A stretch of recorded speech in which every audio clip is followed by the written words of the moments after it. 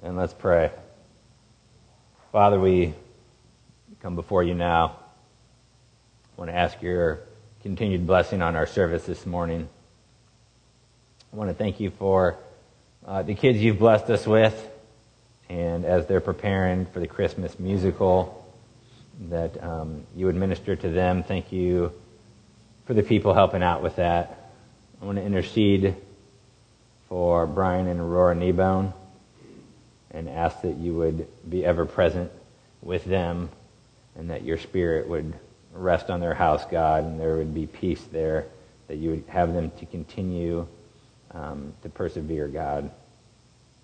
Lord, we ask today as we're gathering as a body that many churches across this nation and across the world are gathered as well. And we thank you, Lord, for the unity that we have through your Son, Jesus. Unity with you, but also unity with one another. So we ask, God, your blessing on those churches that are faithful to preach the gospel, that you continue to be with them, continue to minister to them, continue to minister through them, Lord. And we thank you that you are good and gracious to have your light still shining in this nation. We pray that it would shine and continue to shine and shine even brighter, God, that you would continue to touch lives, you'd continue to change lives, including our own. And Father, now we ask for your word as it goes forth to continue to do the work that only it can do. And we ask, Spirit, that you would use your word and do a powerful work in us and through us for your glory. Amen.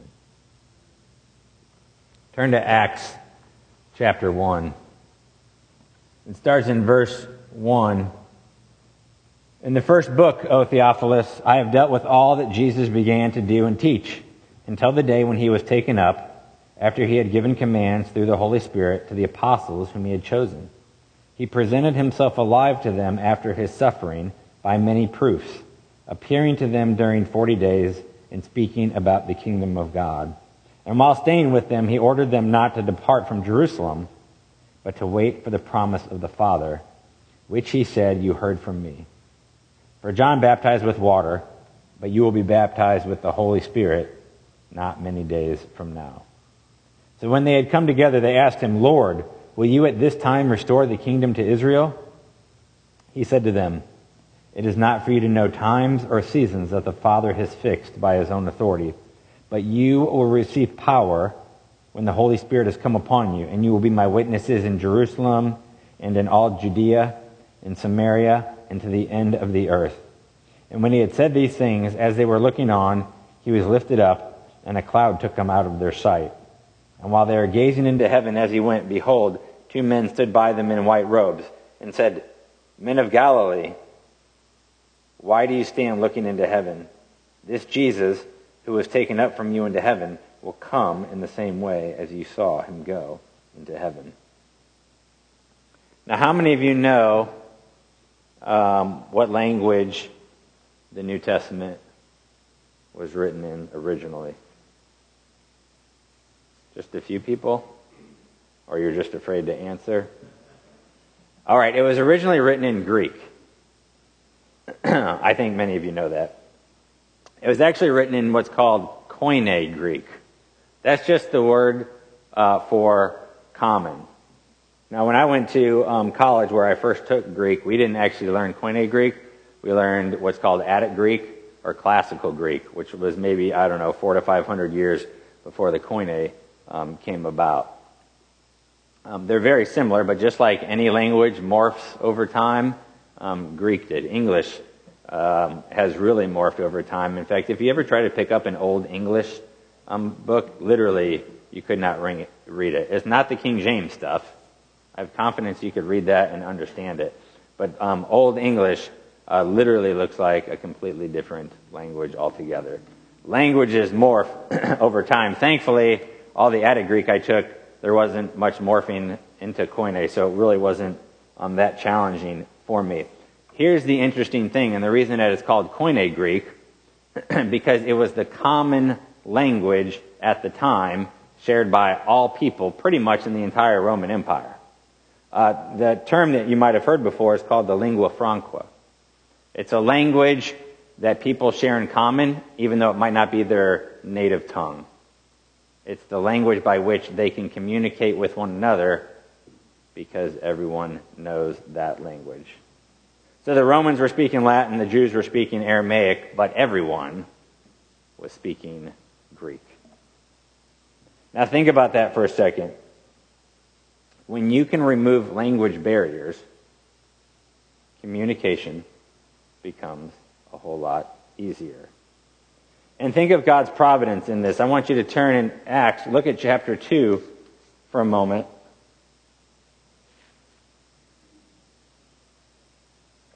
And I want you to notice this. It says in verse 1, when the day of Pentecost arrived, they were all together in one place, and suddenly there came from heaven a sound like a mighty rushing wind, and it filled the entire house where they were sitting. And divided tongues of fire appeared to them and rested on each one of them. And they were all filled with the Holy Spirit and began to speak in other tongues as the Spirit gave them utterance. Now there were dwelling in Jerusalem Jews, devout men from every nation under heaven. Okay, so these Jews, they're dwelling there, right? That's where they're living. And at this sound, verse 6, the multitude came together, and they were bewildered because each one was hearing them in his own language. And they were amazed and astonished, saying, are not all these who are speaking Galileans? And how is it that we hear each of us in his own native language? Right? So one of the first signs, really the first sign of the Holy Spirit being given to the church, is these people speaking in these different languages. But how are they, as they're each hearing it in their native tongue, how are they saying what they say in verse 8? How is it that we hear each of us in his own native language? They're really speaking the common language, Greek. So they're hearing it in the tongue that they know, as maybe the tongue they grew up with, the native language, but they also know Greek. They're much more educated society than we sometimes give them credit for. But look at this list here. Verse 9, Parthians and Medes and Elamites and residents of Mesopotamia, Judea and Cappadocia, Pontus and Asia, Phrygia and Pamphylia, Egypt and the parts of Libya belonging to Cyrene, and visitors from Rome, both Jews and proselytes, Cretans and Arabians. We hear them telling in our own tongues the mighty works of God. So they all hear it in their own language. But I want you to think for a second about how God used language to spread the gospel. Because imagine if there was not a common language at the time. I mean, think of how challenging that would be to spreading the gospel. Now, God could continue to use the gift of tongues in order to spread it, like he did at times in the New Testament. But think of how challenging that would be. Yet God here saw this and used it. Everyone speaks Greek. You could travel hundreds, thousands of miles, and everyone speaks Greek. So you can go on a mission trip, and language is not going to be a barrier to sharing the good news. Now, is that a barrier today? Well, depending on what country you go to. But many of you here have been on mission trips where language has been a barrier to communicating the good news, and you've had to use a translator, right? Honestly, it's one of the reasons I love Belize so much, is that many people, not all of them, but many of them speak English as their primary language. And without fail, every kid in school speaks English. Even when I went down south, which is not as developed, large portions of the people spoke English. So communication barriers can affect the gospel message being shared. How many of you know more than one language? All right, I see like 1.5, 2, 2.5, 3.5 hands, all half hands. Like, you don't want me to call you out to say something. I get it. Only about 20 to 25% of Americans know a second language. I think that's kind of high, but probably the ones that know it, they're the Americans that their primary language might not even be English. Compared to Europe, about 56% of Europeans no two languages. After English, what do you think is by far the largest language spoken in the U.S.? Spanish, good job. It was spoken at home as the primary language, Spanish, in about 40 million people spoke it as their primary language at home. That's about 13% of our population at the time they did this. What do you think was the second? Chinese. It's just a numbers thing, right? Yep. Nearly 3.4 million speakers at home. And then Tagalog was 1.7 million speakers at home in the U.S. Okay. I've heard of it before. I forget who speaks that, actually. Does anybody know? Tagalog? Mike Smith, well, get in here and help us out.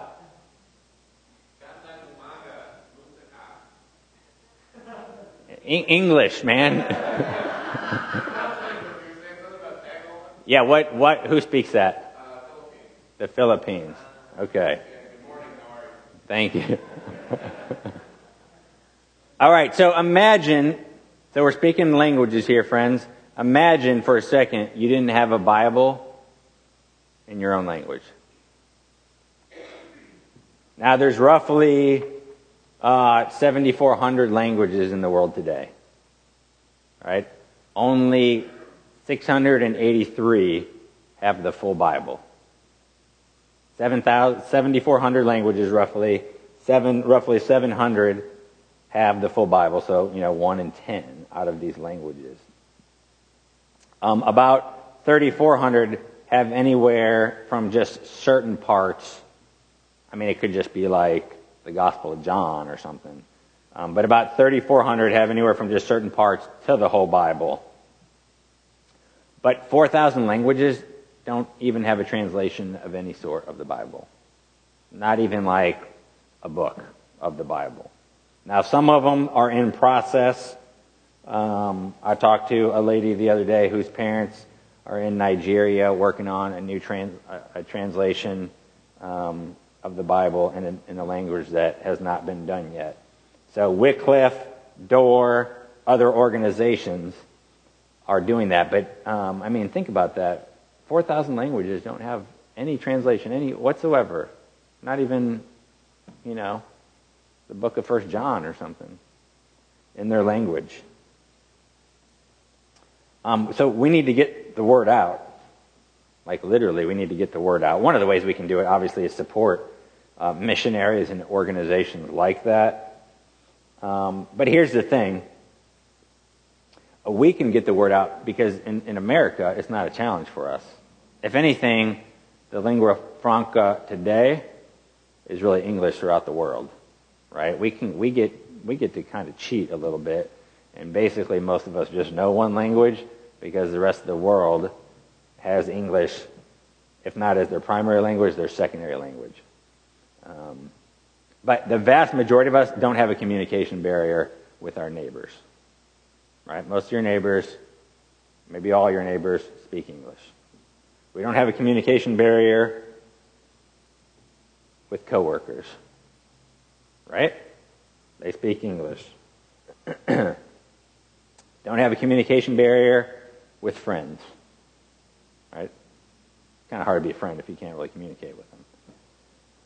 Don't have a communication barrier with our family. Well, we probably have communication barriers with our family. Okay. But it's not because we don't speak the same mother tongue. We probably are speaking different languages at times. But my point is we speak the same English language with these people that we're surrounded by on a regular basis. So we can get the word out. We can get it out. And what I want us to look today, go back to Acts 1. He says in verse 8, you will be my witnesses. You will be my witnesses. Notice it says, you will be my witnesses. It doesn't say maybe or probably. but will. If you're called by Jesus and you're one of his followers, then you will be a witness. The form here, it's actually an imperative. It's called the imperatival future. That's the fancy word. It just means it has universal and timeless force. It was true back then, and they were supposed to do it. It's true for us, and we're supposed to do it. And when we're dead and gone, it's going to be true for the next generation of believers. This command was just not a one-time thing for the disciples to go do and be done with it. It was a command they were going to carry out for the rest of their lives. So we're all witnesses. If you're saved, you're a witness. All right? So everyone say, I'm a witness. All right. So the question isn't if you'll be a witness, but it's going to be rather how good of a witness you're going to be. All right? So what exactly is a witness? The Greek word is martis. What it means, especially when you see it in the plural, is that those who announce the facts of the gospel and tell its good news. All right? They announce the facts of the gospel and tell its good news. Another way you could say it is it's the act of proclaiming the message of Christ. We see it throughout the New Testament. About roughly a third of the time, that word appears in the book of Acts. Why? Because what are they doing? They're spreading the message. They are being witnesses. That Greek word martis, it later came to mean martyr. They just kind of took it straight over into English. Why was that? Because the idea really, originally a witness testified, right, to something. But what happened to all the Christian early witnesses? They all got murdered. Okay, so then it became synonymous with a martyr. If you were a witness, you were going to end up likely being a martyr. God, in his grace, at least in America, that's not so much synonymous anymore, right? You can still be a witness and not a martyr. There are places, our brothers and sisters in Christ across this world, it's a lot more synonymous. And being a witness is being a martyr. What does a witness do? I want to talk about what we need to do as witnesses. I want to look at 4 things, okay? First, we got to be truthful in our testimony. I think it is easy.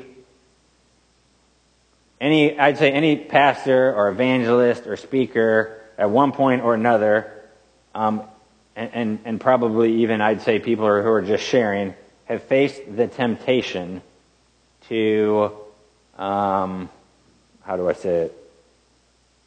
Say the words in such a way to get a positive response from the person, even though maybe it's not, they don't really mean it. You know, you can, here's what I'll share. Thinking of Belize for a second. We went to Belize. This was a mission trip we did a number of years ago. We partnered with another church. And we came back after we had done some door-to-door evangelism. And one of the teams had some people from the other church with it. And they said, we led 12 people to the Lord. I was like, dude, like that's amazing. Like, we didn't lead anybody to the Lord. And so, as we started talking, and I was basically like asking, "What'd you share?" and different things. I mean, it was just a watered down. Hey, do you want to be saved? Then pray this prayer, and you're fine. You know, no repentance, no gospel, no trust. I mean, it was like fire insurance. And I think at times, we have to be careful to make sure that we're truthful in our testimony. We're not looking for responses. Our job is not responses. Our job is faithfulness to the message. All right? The responses is up to the Lord. And if we start trying to gear our message or change our message or twist our message for responses, well, we'll probably get those responses, but those won't be the responses that really matter, because it won't be a real fruit. So we want to be truthful in our testimony. That Paul, a few times in the New Testament talks about God being his witness. It was kind of a serious thing when you think about it. But he says in Romans 1, look there actually, Romans verse 1. He says in verse 8, First I thank my God through Jesus Christ for all of you, because your faith is proclaimed in all the world. For God is my witness, whom I serve with my spirit, and the gospel of his Son, that without ceasing I mention you always in my prayers. So a few times he does this in the New Testament, really calling on God as his witness, that he's attesting that what he's saying is true. Right? Well, you want to be faithful in your witness to other people. Now, what I'm not saying is you have to give the gospel every single time, 100%, the whole 9 yards, 30-minute presentation. Sometimes you don't get that opportunity. I mean, if you're at the airport talking to the Starbucks person, you might have 2 or 3 minutes tops, maybe. All right? So sometimes you're giving them parts of the gospel, aspects of the gospel. Maybe the Lord wants you to focus in on love. Maybe he wants you to focus in on sin. Maybe he wants you to focus in on grace. I don't know. So you're emphasizing certain parts. That's not what I'm talking about. I'm talking about putting it in such a way that you really water it down. You water it down so much that the call to discipleship, it says the road is narrow, but the call to discipleship, it's like, man, anyone can enter that. But that's not what we see in the scriptures. So we want to be truthful in our testimony. You got to fight at times against that. Look, some of you maybe are sharing with people and are sharing with people and are sharing with people. You haven't personally experienced much fruit. Look, you don't know what chain, what link in the chain that you are, okay? If you think of that, there's like a chain that's being built, and all these people, you're building a chain link, to that person, and you're a link in that chain, and you don't know what part you are, all right? You might be one of 20 that's needed, all right? And maybe you're the 13th person, all right? Some of you personally can testify. I mean, you heard the gospel numerous times from different people before you finally responded. I was one of those people, all right? Numerous times I heard the gospel, all right? And people just didn't give up. They were faithful to keep preaching. So you don't know where you're at, all right? God knows, but you don't. And you don't know, I think sometimes, and I'm looking forward to the Lord revealing that to us someday, but sometimes I think we get these opportunities, maybe with people we don't know, or maybe with a coworker, and we share. You don't know the lasting impact. You don't know what that person did that night when they went home. You don't know how much they chewed on that. I mean, you just don't know. I mean, it's a trust issue, right? You're trusting the Lord. Hey, I'm going to be faithful, Lord.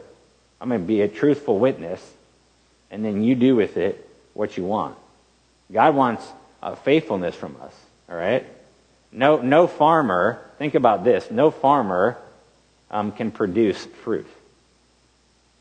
He can't produce fruit, right? I mean, he has to have the seed first, and he has to have the ground, and he has to water it. And that's the image we get in 1 Corinthians. It says God causes the growth. God causes the growth. A farmer can't himself produce the fruit. He can produce the environment, he can buy the seed, he can make everything perfect. But even with something like that, creation itself, the natural world, God causes the growth. But it's the same in the spiritual. All right? We can't save people. Praise the Lord, right? We can't save them. God can use us to save people. Even Paul at times says he saved this person or that person. Obviously, it's understood that God is the one doing that. God does it. God does the growth. So we trust him. We open our mouths. We trust him to use our words however he sees fit. All right? Some of my worst times, which I just had one a couple days ago where I'm just tripping all over myself and hardly being able to speak any right words, God will use them most powerfully. And sometimes when we think it's all eloquent and fine and smooth, nothing. Why is that? because it's God. God's going to use it however he sees fit.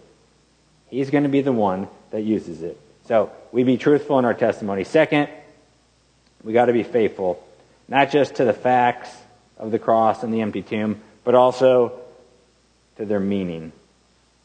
Paul says this in 1 Corinthians 4. He says, moreover, it is required of stewards that they be found faithful. Well, we are stewards of the gospel message. God has given it to us to steward it, to be faithful with that message, not just to hold on to it, but to share it with others, to get the word out. Look at Revelation 2. Verse 8. And to the angel of the church in Smyrna write, the words of the first and the last, who died and came to life. I know your tribulation and your poverty, but you are rich, and the slander of those who say that they are Jews and are not, but are a synagogue of Satan. Do not fear what you are about to suffer. Behold, the devil is about to throw some of you into prison, that you may be tested, and for 10 days you will have tribulation. Be faithful unto death, and I will give you the crown of life. All right, some of us need to underline that first part of verse 10. Do not fear what you're about to suffer. Now, right now, there's not much suffering going on for Jesus in America. But it's coming. It's on our doorstep. And it is happening to some people. We need to take to heart this verse. Do not fear what you are about to suffer. Why? He says, be faithful unto death, and I'll give you the crown of life. Friends, someday we're going to look back on this life, and we're just going to laugh at the frivolousness of it, and what we did with our time, and what we did spending our time, and what we did with our finances, and how we interacted with people. Because this is just a drop in the bucket compared to eternity. So we get one shot. Every person gets one shot to make a difference, to be used by the Lord to glorify Him. So this is our chance.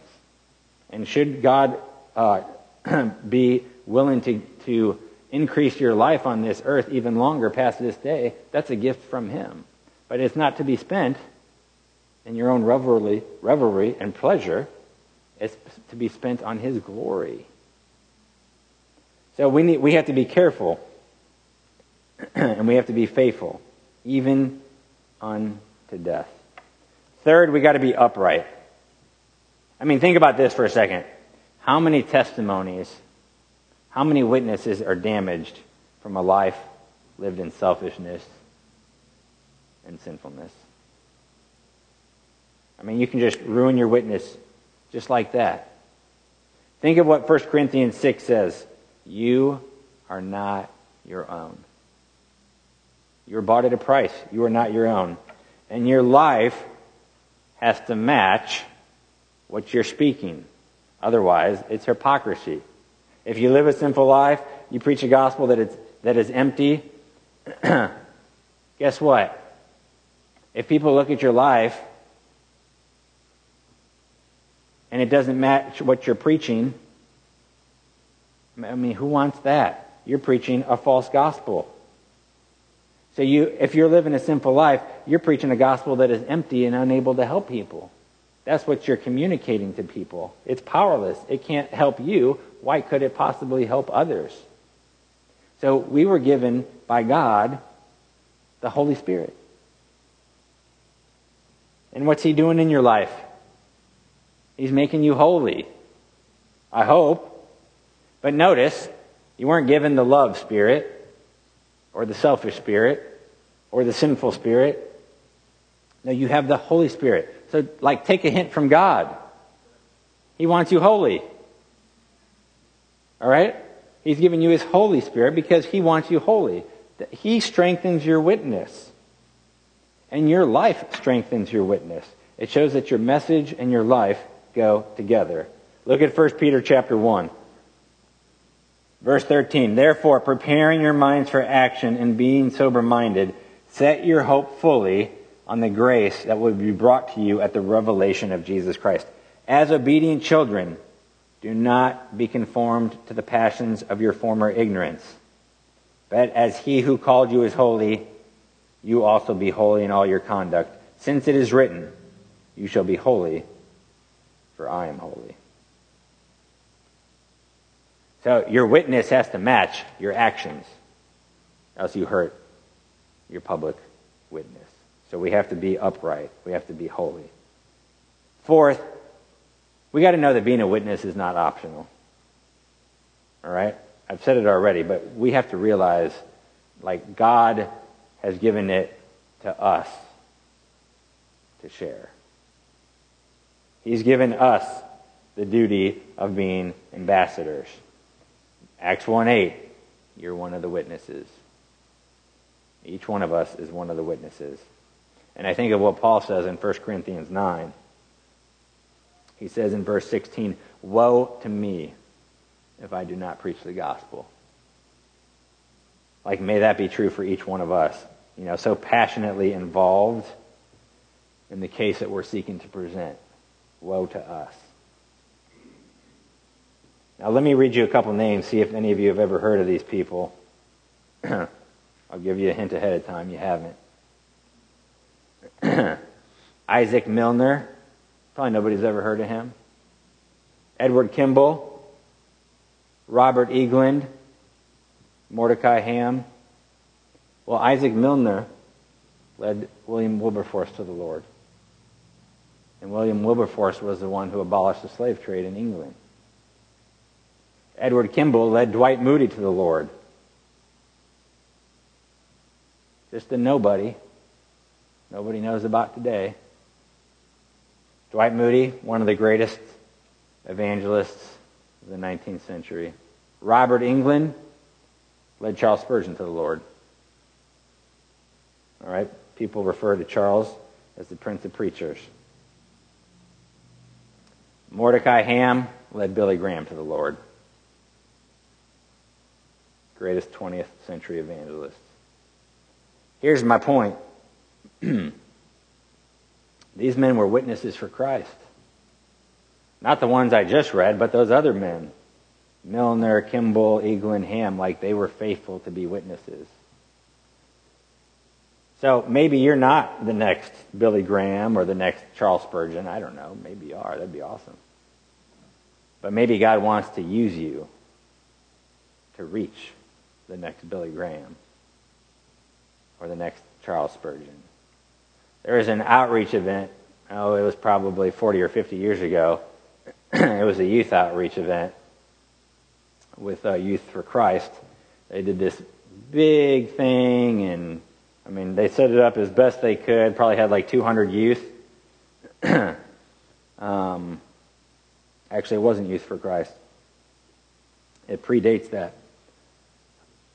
One person out of like these 200 youth gets saved. One person, this little boy. And one of the speakers is telling one of the other speakers, and I guess we kind of failed. Wasn't a really good night. We only had one response. And this little boy who made that decision, he overheard that. But that little boy ended up becoming the person who started Youth for Christ, an organization that has touched many, many, many thousands of lives, including my own. So we don't know the impact of even just one decision. We don't know how God is going to use something like that. Obviously, those men at the time thought their outreach event was rather unsuccessful. But they had reached the one that God wanted to reach. And I think God has for us, He has one for us that He wants us to reach. Maybe it's not going to be the next person who founds Youth for Christ. Maybe it's not the next Billy Graham. But you know what? Here's the thing we have to remember.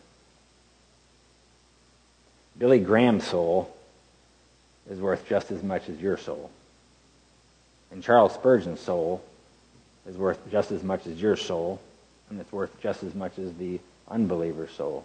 So whether those people ever do anything for the Lord or not, they're valuable. They have an infinite value because of them being made in the image of God. That alone should be an impetus for us to share the gospel with them. Not necessarily because of the potential. That is just an encouragement. But because God has created them. God wants fellowship with them. God wants to know them. A couple more things. One, we got to remember something. The word is going forth. And people are getting saved. Now, just because you might not be seeing it in your small circle, that's possible. That doesn't mean it's not happening. In some countries, they're experiencing revival of a nature that those countries have never experienced. And God is doing amazing, amazing, amazing work. I heard a story the other day of this Muslim woman. She gets saved. I'm not sure what country it was, but it was in America. I want to say Kyrgyzstan, but I might be wrong. She gets saved. For a couple of years, she struggled with whether to get baptized or not. That's kind of a big thing in those foreign countries. But she decides to get baptized. Her husband is just like a nominal Muslim. So it's, she knew he wouldn't mind. She actually invites him to the church service. And he doesn't speak much English, but later he emails the pastor. And this is what he says. One, he couldn't get over the unity of the church over so many ethnic lines. So they're in this foreign country, but there's all sorts of ethnicities, and they've all come to one church together to worship, and that really just blew him away. Second, he saw no difference in women and men worshiping together, which that blew him away as well. In the mosque, at least in this country, that they separate them. So that he just was blown away by that in a good way. Third, he loved being there together as a family. Again, not an experience he had ever had in a mosque. And fourth, he was amazed at the love people had for one another. Now Jesus talks about that, right? John 13, by this all men will know you are my disciples if you have love for one another. Then in John 17, he says basically the unity of the church will be the greatest argument for the deity of Christ. Read John 17. You'll come to that conclusion. So he couldn't get over the unity. He couldn't get over the love. When they're getting ready to baptize, because they're in this foreign country and it's not always friendly in those situations, they're like, don't take any pictures. Well, the husband, he doesn't understand English very well. So he takes pictures of his wife getting baptized. Now, she's from Iran. They go back to visit in Iran. And he's like showing his family these pictures. He's like, oh, they don't care. Look, my wife got baptized. No, they like flip out. They flip out. And they put basically a death warrant on his wife and his family. They're persecuted. So they gotta leave Iran. They go to France because there's, a Muslim population there. This Iranian network is so big, they get word to the French Muslims, and they're going to take her out. So she calls the police, and she's like, they're trying to kill me. And they're like, well, they haven't killed you, so there's nothing we can do. But they're like, well, they're trying to kill me.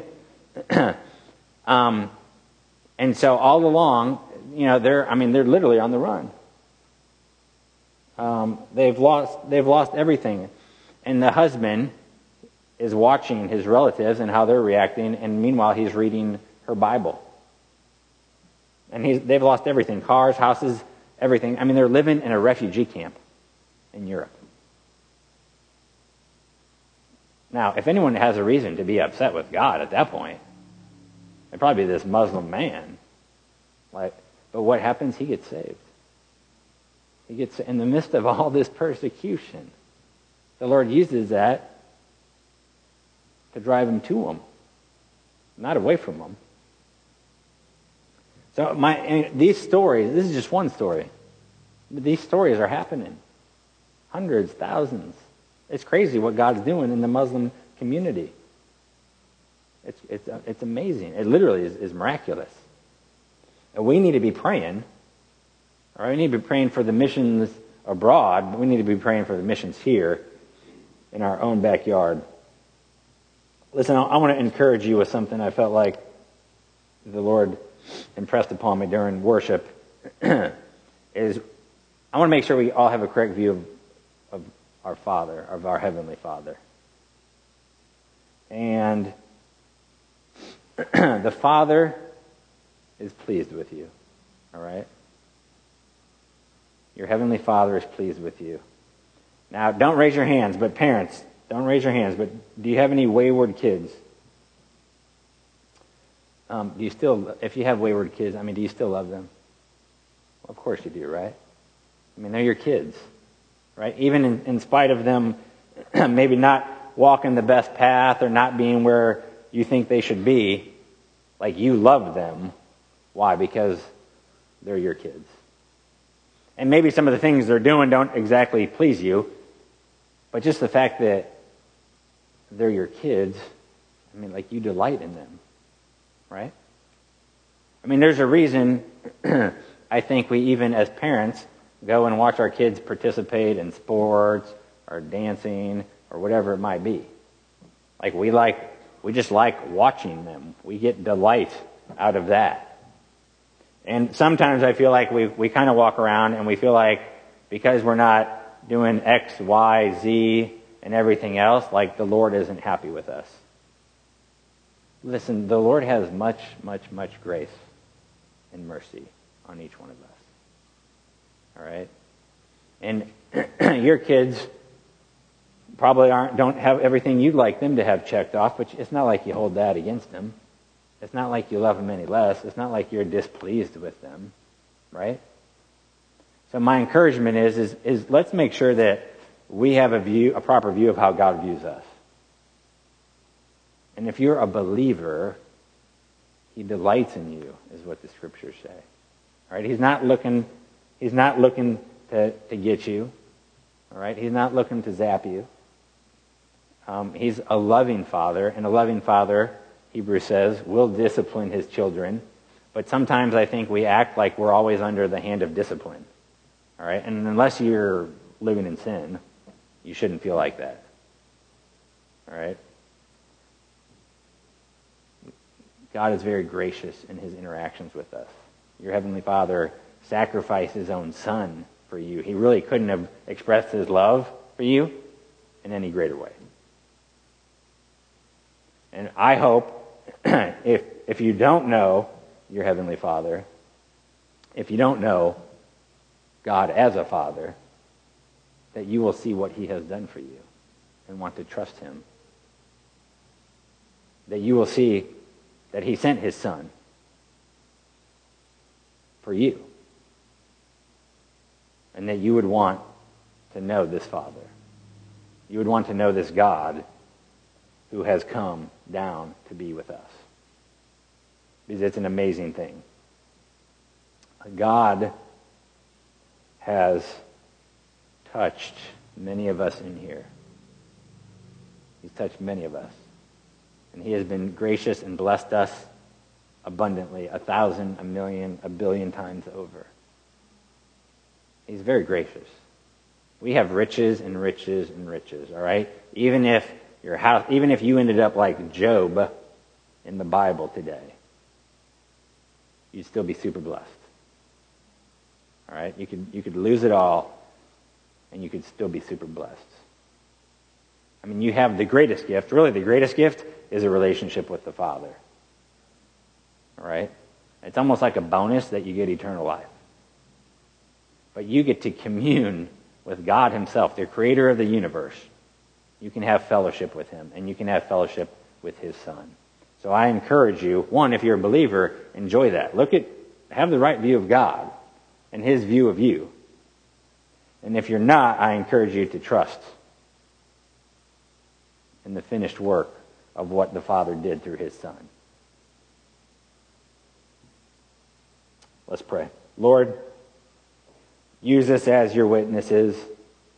I pray, Lord, that we would have a proper view of how you view us. And if we've been beating ourselves up over stuff that we shouldn't be, that we just hand that over to you. And I ask, Lord, that you would give us a boldness that as Revelation talks about, we would take that to heart. Do not fear. What can man do to us?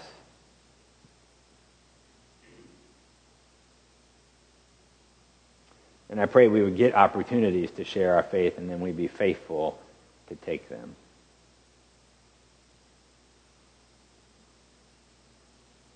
Help us to trust you in this, Lord. It's a trust issue. Help us to trust you.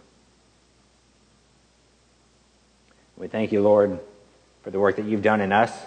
We thank you that there are faithful witnesses that have gone before. Help us to continue to seek you, Lord. Help us to be one of those numbered faithful witnesses. You are so good to us, Father. In Spirit, we ask you to fill us and continue to fill us and to continue to fill us, to have the holy of the Holy Spirit in us, and to walk in your ways, and to have the fruit that only you produce. We pray this with the authority we have in Jesus Christ. Amen.